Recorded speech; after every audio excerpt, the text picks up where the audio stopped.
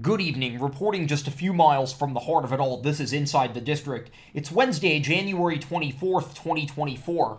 I'm Jordan Levinson, and here's what's happening. Yesterday morning, the nominees for the 96th Annual Academy Awards were announced. A slew of familiar Broadway faces got recognized with nods, including the Elephant Man's Bradley Cooper and Skylight's Carey Mulligan for the Leonard Bernstein biopic Maestro, Paul Giamatti and Ghost Tony nominee Divine Joy Randolph for The Holdovers, Emma Stone, a one-time Sally Bowles for Poor Things, and Danielle Brooks reprising her Tony-nominated role as Sophia in The Color Purple.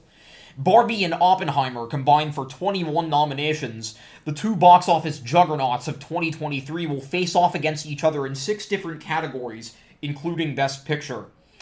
The 96th Annual Academy Awards, hosted by Jimmy Kimmel, will take place on March 10th from the Dolby Theater in Hollywood. It will air nationwide at 8 p.m. Eastern Time on ABC.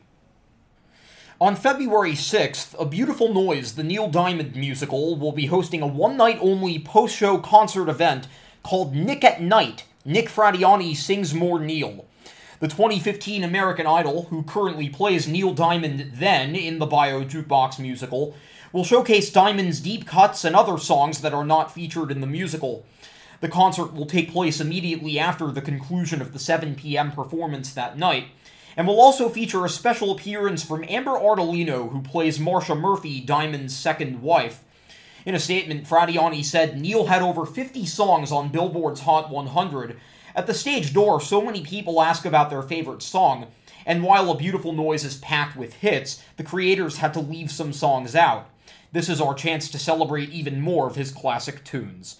A Beautiful Noise continues at the Broadhurst Theater. And finally today, some breaking news from early this evening. Alan Cumming is bringing his latest solo show to Broadway in the spring for one night only after playing a 2-night run in the West End last week. The show is called Alan Cumming is Not Acting His Age, and according to the website Theaterly, it is an evening of story mixed with song, mixed with a joyful and mischievous exploration of our most communal of pastimes, aging. Here, Cumming covers all the bases, sex, death, and bacchanalia, with a set list as eclectic as the man himself, Candor and Ebb tunes blended with contemporary favorites, and even a self-penned paean against plastic surgery. He also discusses the effects of gravity, the time the mom from the Brady Bunch punched him, and what his dog taught him about the quality of life.